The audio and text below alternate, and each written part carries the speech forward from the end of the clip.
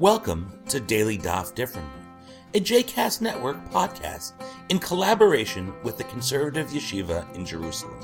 This daily podcast invites you to join us to study the daily Talmud page with a variety of liberal rabbis and teachers. For more information about the Conservative Yeshiva, please visit conservativeyeshiva.org. For more information about the other JCast Network podcasts and blogs, please visit jcastnetwork.org. Welcome to Daily Daf Differently. I'm Rabbi Utz, and today we will be studying Daf 22, Kaf Bet, in the third chapter of Masechet Megillah. Let's look at Amud Bet on the top of the page. Tashma, Zeh HaKlal, Kol sheyesh bo bitul melacha la'am, כגון תענית ציבור, בתשעה באב, קוראים שלושה, ושאין בו ביטול מלאכה לעם, כגון ראשי חודשים וחולו של מועד, קוראים ארבע. Come in here. This is the general rule. Wherever people would be prevented from their jobs, such as on a public fast, Tisha B'Av, 3 read. And wherever people wouldn't prevent it from their jobs, such as Rosh Chodesh and Chol HaMoed, 4 read. This means that on days that are not Yom Tov, but still are special days, the number of aliyot read is decided whether this day is considered a festive day, such as Rosh Chodesh or Chol HaMoed. 4 aliyot are read. The rabbis say here that these are days where one attempts to refrain from unnecessary work and can afford to spend a little longer at services. But on days such as a public fast or Tisha B'Av, only 3 aliyot are read in order not to burden the workers and to enable them to show up to work on time. But this causes us a little problem. Chol HaMoed is indeed a day in which one should refrain from working, and only very important work that cannot be left should be done. And if you've ever spent time in Israel or in neighborhoods with significant ultra-Orthodox populations, during Chol HaMoed, you'll notice that most shops will be closed and families often go on trips on holiday. So this ruling makes sense. It corresponds to what we experience.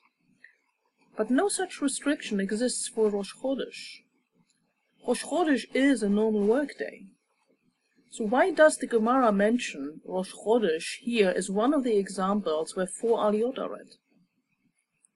The Gemara doesn't actually answer this, and this is probably the reason that we find a rather long Rashi in the margins. Rashi felt he needed to explain this. So look at the Dibur HaMatril, Rashei Chodashim, in Rashi's column.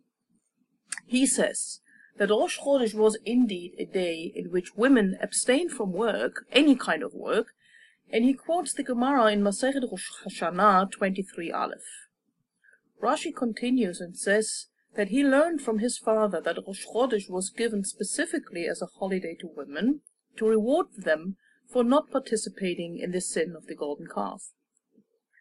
Rashi also notes from Pikei de Rabbi Eliezer saying that Rosh Chodesh was given to women here in this world, Olam Hazeh, and in the world to come, Olam Haba, women will receive an even greater reward.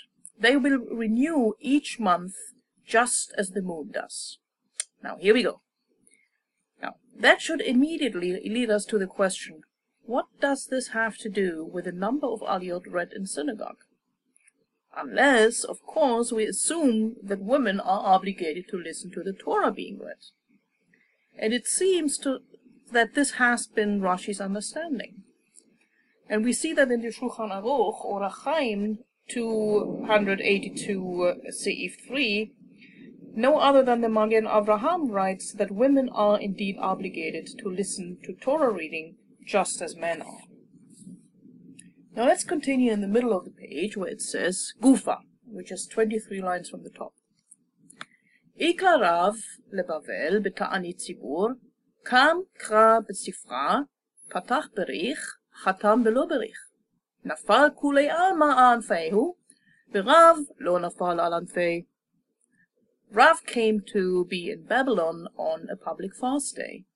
So he went up, or he was called up to read from the scroll.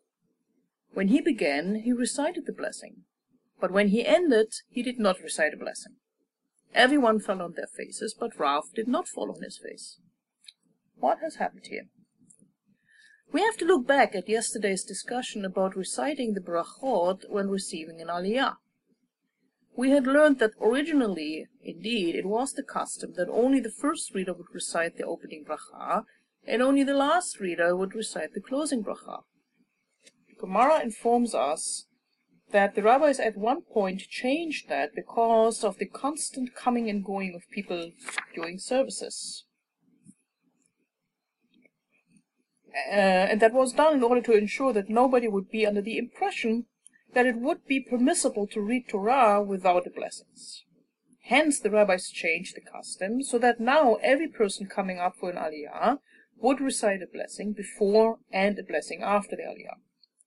The last line on 21b and the top of 21 aleph inform us of an exemption. Shani hecha deyetiv Rav demi el eli mifak lo nafki. When Rav was present, it was different. Although people would come in late, they wouldn't leave early. Remembering this, we now understand what had happened here. Rav was simply used that in his kehillah nobody would dare to leave during the Torah reading if he was present. Therefore, the reason for the rabbis of having introduced the blessing after each aliyah didn't apply in his community. But here, in Bavel, in Babylon, Rav was not at home. He was somewhere in Babylon where the people did not show this kind of respect towards him. But Rav simply acted out of habit. He simply forgot. Now, the Gemara then continues discussing why Rav did not prostrate himself and explaining that a person shouldn't prostrate on a stone floor, which is the reason we still today have the custom of spreading out a sheet on the floor before the Avodah service on Yom Kippur, which is actually one of the few occurrences when we still practice the full prostration on the floor. I hope you've enjoyed today's episode of Daily Daf Differently, and that you'll join us again tomorrow for a new page. The music at the open and close of this episode is Ufros from the Epichorus album One Bead, available on Bandcamp, iTunes, and Spotify.